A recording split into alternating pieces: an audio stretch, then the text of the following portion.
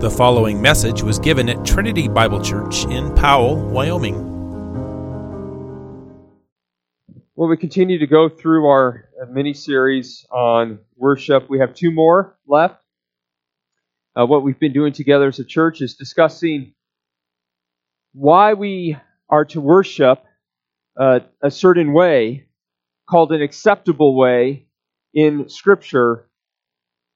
What is that, and what does that look like? So that's what we've been talking about over the summer, and we, over the past month or so, have been talking about the two ordinances or sacraments, being baptism and the Lord's Supper.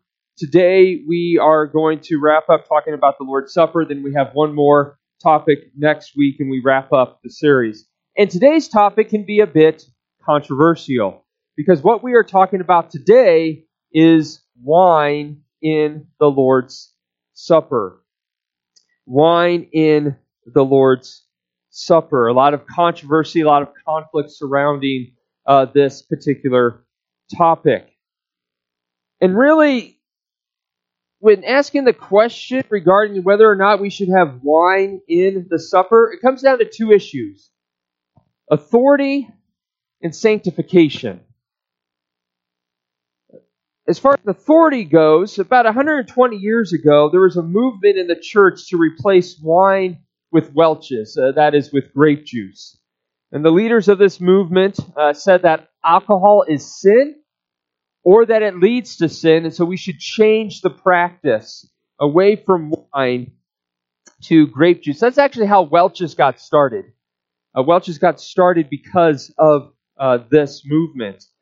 And it was also the common practice before this time to drink from one cup, and it went to several individual cups during this time because, as you know, when you drink wine, it's alcohol is a natural killer of germs. But then once you started to move from wine to grape juice, people started to get sick and drinking from one cup, and so they moved to several individual cups. Now, while not every church in America obviously embraced this, a large swath of churches did. And the question is, did these men who changed the practice of the church from wine to grape juice have authority to do that? That was the question. Did they have authority to do that as mere men? And of course the answer is no. And then we ask the question, what did the Lord give us and why? And I want to show that the Lord gave wine, and He gave it for a reason because of the rich symbolism in Scripture. Now there's two concerns that arise at this point. The first is the weaker brother whose conscience is afflicted by this. And so we want to continue to love our weaker brother, and we're going to still have grape juice in the offering in the Lord's Supper. So we're not going to remove grape juice, but we are going to add wine. But the weaker brother whose conscience is afflicted, we want to love them in that. We don't want their conscience to be afflicted while taking the Lord's Supper. So we'll keep that. However, the weaker brother has no authority to impose their conscience belief on the other brother who wants to take wine in the Lord's Supper. The other concern is that this is going to lead a person who used to be enslaved to drunkenness to fall off the wagon, to fall back into sin, even with a very small cup. And so this is going to lead into a discussion about sanctification. How are we sanctified? How do we avoid sin? And so those are the two important issues regarding the use of wine in the Lord's Supper we're going to talk about today. First, symbolism, and second, sanctification. So first, symbolism. And it symbolizes four things. Wine symbolizes four things in the supper. They are judgment, redemption, blessed joy, and the age to come. And so first we're going to see judgment. Now we're going to be jumping around in Scripture quite a bit. And so I'll read some Scripture and then other Scriptures I'll have you turn to. So let's just start by turning to Psalm 75, 7 through 8, and see the symbolism of judgment in a cup of wine. Psalm 75, 7 through 8. And of course, when we jump around as we're doing, we just can't give the whole context of the passage. And so we're just going to be looking at various verses and tying it together in light of the storyline of the Bible and seeing the symbolism that God uses. Psalm 75, 7 through 8 says, "But it is God who executes judgment, putting down one and lifting up another. For in the hand of the Lord there is a cup with foaming wine, well mixed, and he pours out from it. And all the wicked of the earth shall drain it down to its dregs." So the context is judgment. In verse 7, it says that it is God who executes judgment. And verse 8 begins with "for." So verse 8 is going on to explain verse 7. Why is God the one who executes judgment? Well, it says, "For in the hand of the Lord there is a cup with foaming wine." So the reason it is God who executes judgment is because it is His hand that has this cup of foaming wine. He's the one to whom judgment is given. He's the one who executes judgment, and it's symbolized by a cup in His hand of foaming wine. Now, obviously, it should go without saying that God doesn't literally have a cup in His hand of foaming wine, even though that's what Scripture literally says. Rather, this is figurative. This cup of foaming wine is being used figuratively, being poured out. It's a sign of judgment. And notice who is the one who's going to drink it. Well, it says, all the wicked of the earth. Every single wicked person will drink this cup. They will drink it down to its dregs. Every last drop will be drank by the wicked. And that reveals that God is going to show no mercy to the wicked on Judgment Day, those who have not turned from their sin and turned to the Lord Jesus Christ in faith. Those who have rejected Him. Those who have rejected God, even as He's revealed in creation. There will be judgment. There's no escaping it. And every last drop will be drank. And this idea of drinking a cup, it's personal. It's going down into your being. This imagery is used to describe the personal nature of the full judgment of God apart from mercy. And it's a cup of foaming wine that is used in Scripture. Then Isaiah 51:17, if you turn over to Isaiah 51. And I actually want you to keep a finger in Isaiah 51 when we turn to the next passage. So mark it, keep a finger in it. Isaiah 51:17. It reads, wake yourself, stand up, O Jerusalem, you who have drunk from the hand of the Lord the cup of His wrath, who have drunk to the dregs the bowl, the cup of staggering. So again, judgment is symbolized as drinking to its dregs from a cup of wine. And this is a cup of wine because it's synonymously called a cup of staggering, a reference to drunkenness. Just as drinking a large amount of wine affects the individual to staggering, so drinking the judgment of God greatly affects the individual with another kind of staggering, torment and fear. Now keep your finger in Isaiah 51 because we're going to turn back there. And I want you to turn to Revelation chapter 14. Revelation chapter 14, the last book of the Bible, obviously. Revelation 14. What I'm just showing you is how Scripture uses a cup of wine to refer to judgment. Revelation 14, 10 through 11 says, He also will drink the wine of God's wrath, poured full strength into the cup of His anger. And he will be tormented with fire and sulfur in the presence of the holy angels and in the presence of the Lamb. And the smoke of their torment goes up forever and ever, and they have no rest, day or night, these worshippers of the beast and its image, and whoever receives the mark of its name. So without going into all the details again, all I'm showing you is wine is associated with the judgment and wrath of God on the wicked. Here it's a reference to hell where idolaters are tormented day and night, forever and ever. Revelation 16:19 says, the great city was split into 3 parts, and the cities of the nations fell. And God remembered Babylon the Great to make her drain the cup of the wine of the fury of His wrath. So Babylon here is used figuratively.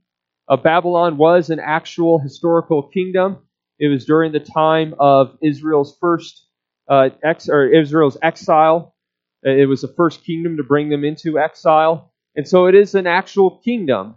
But during the time of Revelation, it no longer existed. And so Revelation is using this figuratively of the kingdoms of this world.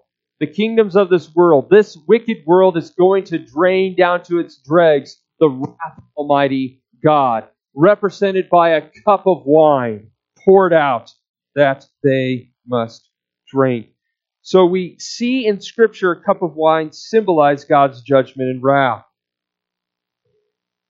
But we read in Scripture God declare that He would take that cup from His people. I want you to turn back over to Isaiah 51, verse 22. Isaiah 51, verse 22. Thus says your Lord, the Lord your God, who pleads the cause of His people. Behold, I have taken from your hand the cup of staggering. The bowl of my wrath you shall drink no more. Obviously, this refers to Israel under the judgment of God in captivity, or at least prophesying about it, and God saying He's going to remove that judgment. But it also prophesies God removing the judgment from us, we who are by nature children of wrath and under the wrath of Almighty God. God promises to take that cup from His people. And it says here, He is the one who pleads their cause. And just think about how amazing that is. He is the one who pleads our cause. Who defends us? Who is the one who presents a solid case for us? It's God who does it. We do not need to do it. We have a tendency to do it, don't we? We have a tendency to try to reason with God, to try to twist His arm, to get Him to love us and accept us and forgive us. When we fall into sin, we say things like, Lord, look how sorry I am. Look at how hard I have been trying to live for you. Look at how I have been extra righteous in avoiding certain pleasures that you say are okay. I have punished myself by withholding pleasures, not eating for a day to make up for my sin. Look at how devoted I have been to you. We do this and many such things, and while we may not think that's the case, yet what we are doing is we are trying to make a case before God to forgive us and to be merciful to us. It is to plead with Him and to show forth our righteousness. But God says, you don't need to do that. I will do that for you. And God doesn't do it by trying to find some loophole in the law or by saying, well, let me take your good and make a case out of that. Rather, God is a God, as Romans 4:5 says, who justifies the ungodly.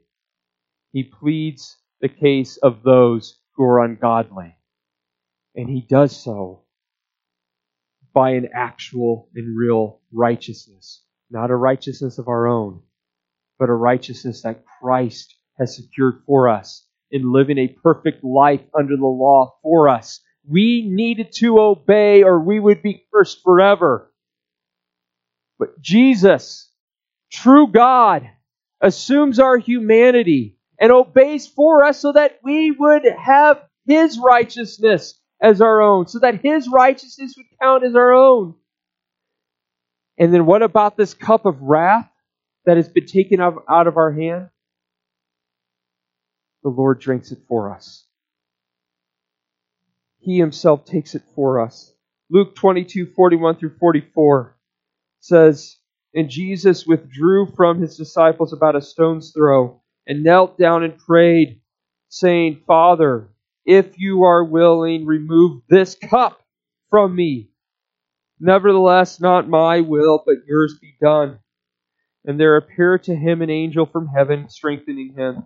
And being in agony, he prayed more earnestly, and his sweat became like great drops of blood falling down to the ground." So when Jesus says, remove this cup, to what is He referring? Is it a literal cup right before Him? Is a literal cup causing Him to be in agony? Well, obviously not. But what is Jesus about ready to face? He is about ready to face the wrath of Almighty God on the cross. And that rightly brings Him into agony because He understands what that means, to face the wrath of God for every sin of every individual who believes on the Lord Jesus Christ. He is going to drink that cup, not a literal cup, but using the symbolism of Scripture, the cup of the foaming wine, God's wrath. He is going to drink it down to its dregs for us. That is how the cup is removed out of our hand and is put in the Lord's hands, and He drinks it down to its dregs. And how amazing is this? God promises to remove that cup from us. But when His Son pleads for that cup to be removed from Him, He doesn't take it from His hand. He has His Son drain it down to its dregs, because that is how sinners would be saved. That is why you and I who believe are not under the wrath of God. That cup has forever been removed out of our hand, and the Lord drank it down to its dregs. He drank damnation for us who believe. That is an amazing thing that should cause us to burst with joy to our Lord, who loved us and gave Himself up for us. And this leads to the second thing that wine symbolizes, and that is redemption. I'm going to jump around here, so I'll just read these for you. Psalm 116:13 says, "I will lift up the cup of salvation and call on the name of the Lord." So now we see the cup of salvation. Obviously, salvation is not contained in a literal cup. Rather, again, this is figurative. Drinking. Lifting up a cup refers to drinking wine in celebration of something. In this case, it's salvation. And we see what this cup of salvation is at the Last Supper, which becomes the Lord's Supper in Matthew 26, 27, and 28. Our Lord Jesus says, or it says there, and He took a cup. Again, using the same imagery throughout Scripture. He took a cup, and when He had given thanks, He gave it to them, saying, "Drink of it, all of you, for this is my blood of the new covenant," or of the covenant, "which is poured out for many for the forgiveness of sins." So Jesus says that the cup of the Lord's Supper is the blood of the covenant which is poured out for the forgiveness of sins. Obviously, this is not literal, but figurative. So the cup of the Lord's Supper, as we see here, both judgment and redemption come together here. It was taken by Christ, poured out for the forgiveness of sins, He says. This cup poured out for the forgiveness of sins refers to judgment, and it also refers to redemption for the forgiveness of sins. So we see in the cup of the Lord's Supper that we drink, both come together. We taste the bitterness of the wine and are reminded of the bitter sufferings of our Lord Jesus Christ. But we also taste the sweetness and are reminded of the salvation and the forgiveness of sins that we have in Him. And the fruit of the vine, which is what he calls it here in verse 29, refers to wine in the first century context. And we know that it was alcoholic based on 1 Corinthians 11, where Paul rebukes some at the Lord's Supper for getting drunk at the supper. You can't get drunk on grape juice. And so they used wine as part of the Lord's Supper and in the Last Supper here. And we'll see that Paul did not say to the Corinthians who were getting drunk at the Lord's Supper, look, you have to stop using alcohol. Rather, he said, no, remember what this is. Remember what the cup is. It is the body and blood of Christ that you partake in, not literally, but spiritually. It represents that cup that Christ drank for you, the bitterness in it, bringing you salvation, bringing you the sweetness of forgiveness. And so this is precisely how we turn away from sin's allurement, by remembering the glory of the gospel, by remembering the glory of our Lord, by remembering His love. He gave Himself up for you. He faced the wrath of God for you. He drank that cup for you. And would we go on living in sin?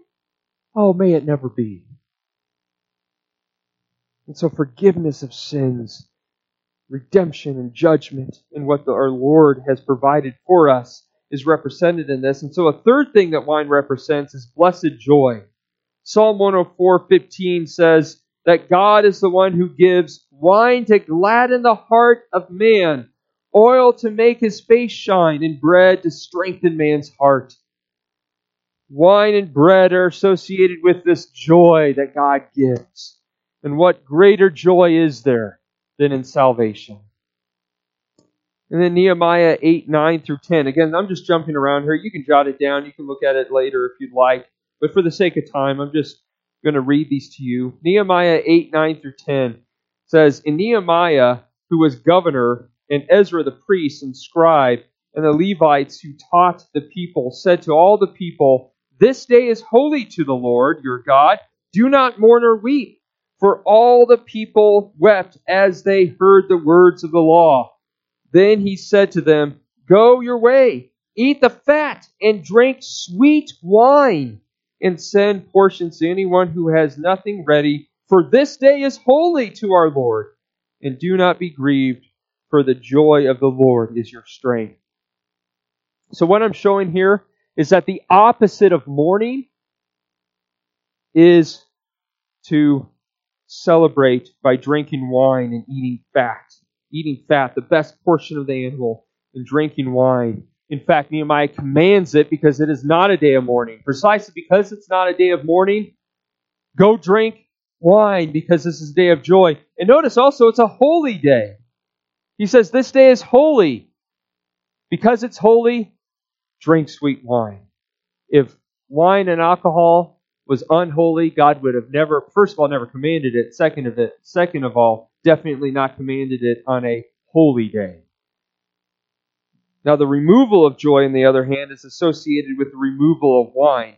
Jeremiah 48:33 says, Gladness and joy have been taken away from the fruitful land of Moab. I have made the wine cease from the winepress. No one treads them with shouts of joy. The shouting is not the shout of joy. So what is associated with the removal of joy? It's the removal of the winepress, the removal of wine. So wine is associated with blessed joy. A fourth thing that wine symbolizes is the age to come. That is the new heavens and the new earth. Turn over to Isaiah chapter 25. Isaiah chapter 25, where we see this. The context of Isaiah 25 is heavens and the new earth. We see this based on verse 8, which says, He will swallow up death forever, and the Lord will wipe away tears from all faces, and the reproach of His people He will take away from all the earth. So, what is associated with death being swallowed up forever. So not in what context is death swallowed up forever? So not in the new heavens and the new earth. It's not while we're here and every tear is wiped away from their eyes.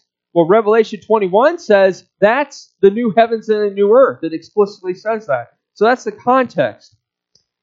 And in this context, we read in verse 6, on this mountain, the Lord of hosts will make for all peoples a feast of rich food, a feast of well-aged wine, of rich food full of marrow, of aged wine well refined. So the Lord speaks of the age to come as happening at a specific mountain. Again, mountains are used figuratively in Scripture. Isaiah 2, it says the mountain of the Lord at the end is going to be the highest of all mountains. It's not topological, but theological. It's talking about Mount Zion, the place where God dwells with His people. Hebrews 12 says that's what it is, the city of God. Well, here we read in Isaiah 25 of God making a feast for all peoples. So it also includes the Gentiles. And this feast includes well-aged wine. Of aged wine. Aged wine, even well-aged wine, does not refer to grape juice. You do not need to age or ferment grape juice. The mountain of the Lord, where all people groups are in the presence of the Lord, where death is swallowed up forever, and every tear is wiped from their eyes, is where this well-aged wine springs from the mountains. So it's associated with this age, the new heavens and the new earth. We see that also in Amos 9:13. Behold, the days are coming, declares the Lord, when the plowman shall overtake the reaper and the treader of grapes, him who sows the seed. The mountains shall drip sweet wine, and the hills shall flow with it. Now, the context again of that passage is the age to come. So again, this flowing of wine, this abundance of wine is associated with the age to come in joy. And hence, not only does Jesus give us the Lord's Supper, but He also says in Matthew 26:29, I will not drink from the vine anew until His Father's consummated kingdom with us. So again, looking forward to this age to come. So there is much biblical symbolism in wine. It represents the cup of God's wrath that our Lord drank for us, that bitterness. It represents the sweetness of forgiveness of sins and redemption that we have.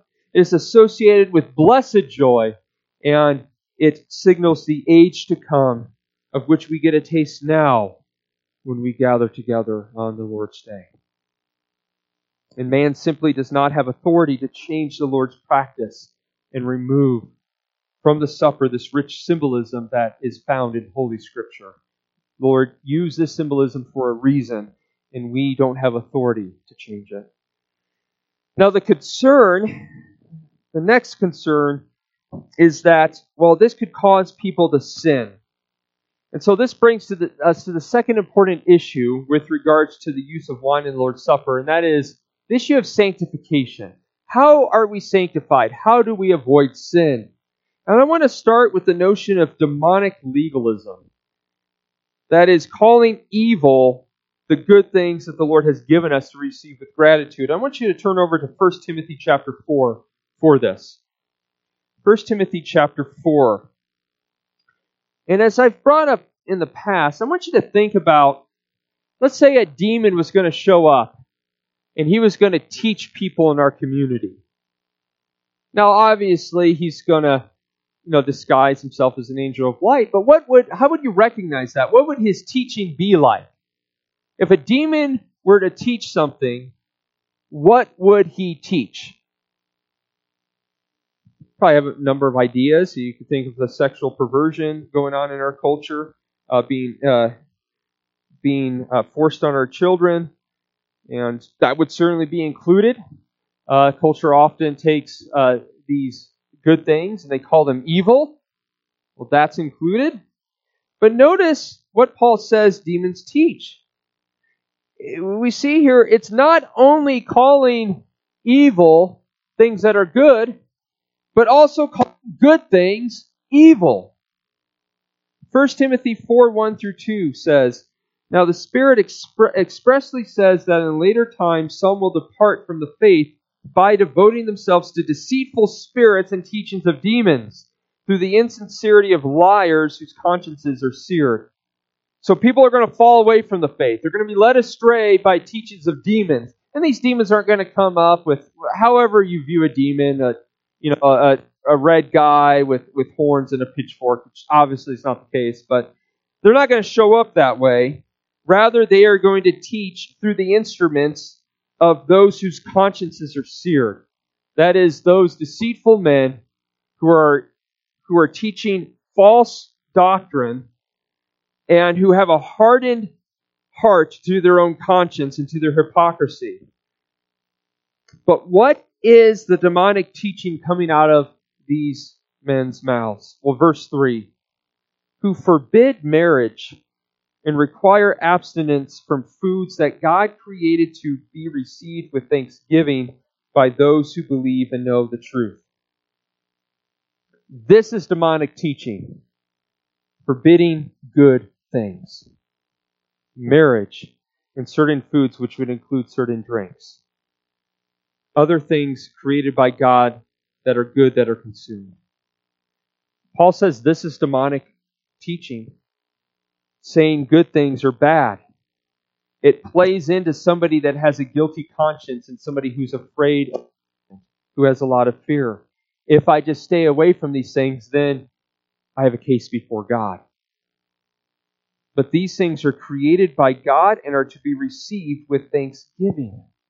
And Paul goes on to say in verse 4, "For everything created by God is good, and nothing is to be rejected if it is received with thanksgiving." We even see, as we saw in Psalm 104:15, the Holy Spirit testified to us, wine was given by God to gladden the heart of man as a good gift. That's part of the good thing that God has given. Forbidding this is more in line with teachings of demons than it is with Scripture. The issue is not the use, but rather the abuse of these things, as is the case with all sin. Now, some may be concerned that these things have been abused, and so therefore we should just not use wine in the supper just to be on the safe side in case somebody falls off the wagon. And I want to say up front that is a good concern. We should be concerned about somebody falling into sin. We don't want to see people fall into sin. We don't want to see people stumble. We want to see people succeed and not live in sin. However, the way to go about this is not by refusing to offer wine to believers in the Lord's Supper. It's not the case that the Lord's Supper is the only access that someone has to alcohol. Every time you go to the gas station or grocery store, you have access to it. And also, this is simply not how sanctification works, by avoiding externally good things. I want you to turn over to Colossians chapter 2 as we draw to a close here. Colossians chapter 2, and I want you to see verses 20 through 23 of Colossians chapter 2. And if anything, this is going to be a reminder to us of how we are sanctified.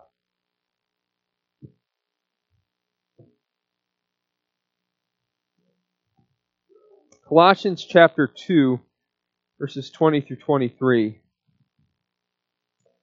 "If with Christ you died to the elemental spirits of the world, why, as if you were still alive in the world, do you submit to regulations? Do not handle, do not taste, do not touch, referring to things that all perish as they are used, according to human precepts and teachings.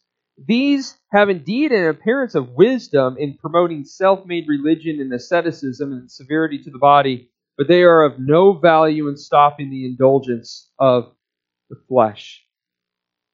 So here Paul is rebuking the Colossians for submitting to regulations, to rules that say, do not handle, that is, don't handle with your hands, don't be around it. Do not taste, don't even get a taste of it. It might cause you to sin. And do not touch. Don't even put your hand on it. And Paul says that these are referring to things that perish as they are used. So obviously referring to food and drink. But Paul says that these are not God's commandments. But notice what he says. Rather, human teaching. These are the doctrines and commandments of men, which Jesus condemned as Pharisaical. If this is the case, then why would they be embraced? If they're not from God but from man? Well, it's because it's what Paul says in verse 23. These indeed have an appearance of wisdom. If there's an appearance of wisdom, it seems wise to avoid sin by not handling, not tasting, not touching. That's how we're going to avoid sin. However, Paul says that actually this way is of no value in stopping the indulgences of the flesh. And I want you to hear that again. This is God speaking. These are of no value in stopping the indulgences of the flesh.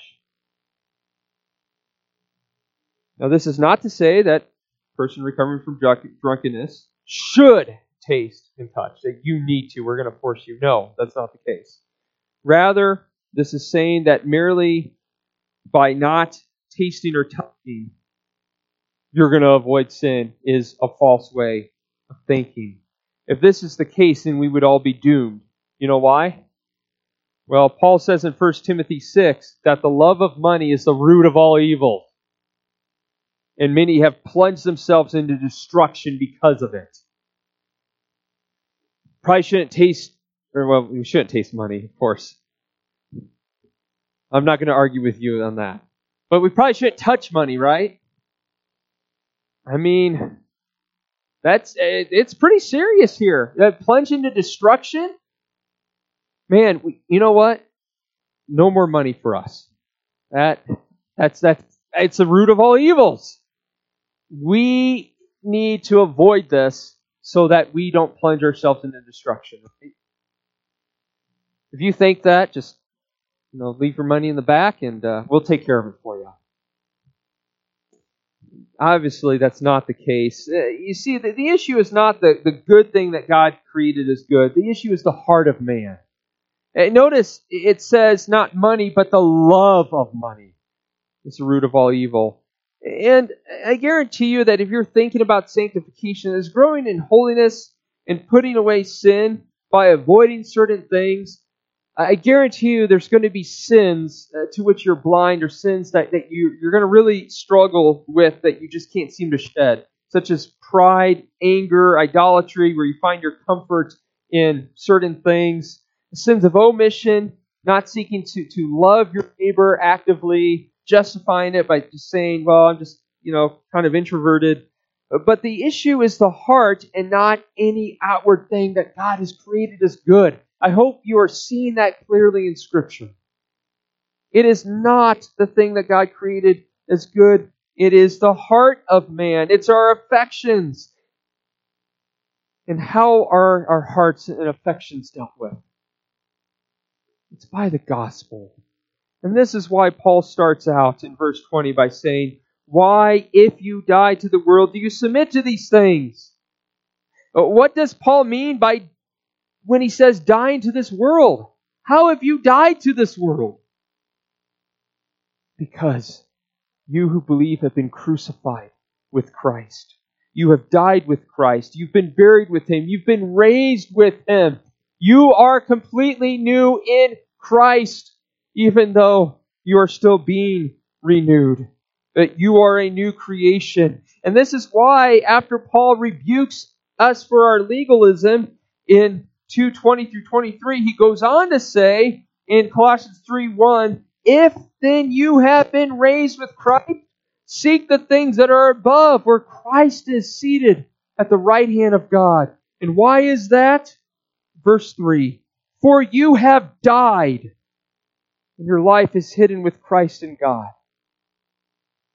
Just think about that for a moment. You have died. Write that as a life verse. You have died. And isn't that kind of weird to say? to people that are still sitting here breathing. You don't look like some of you look like some corpse. You're going to look even more so if I keep going on. But we're all alive here, so how is it that we have died? You have died. It's because, not that we're physically dead, but we have been crucified with Christ. That old self of deadness in sin has died, buried in the grave, and you now live with Christ. Your life is in Him. And because of this, Paul goes on to say in the following verses, therefore, because of these gospel realities, you have died with Christ, you have been raised with Christ, and you are now seated with Christ. And when He appears, you also will appear with Him in glory. These are truths of the gospel. Because of these truths, therefore put to death what's earthly in you. Sexual immorality, anger, so forth and so on.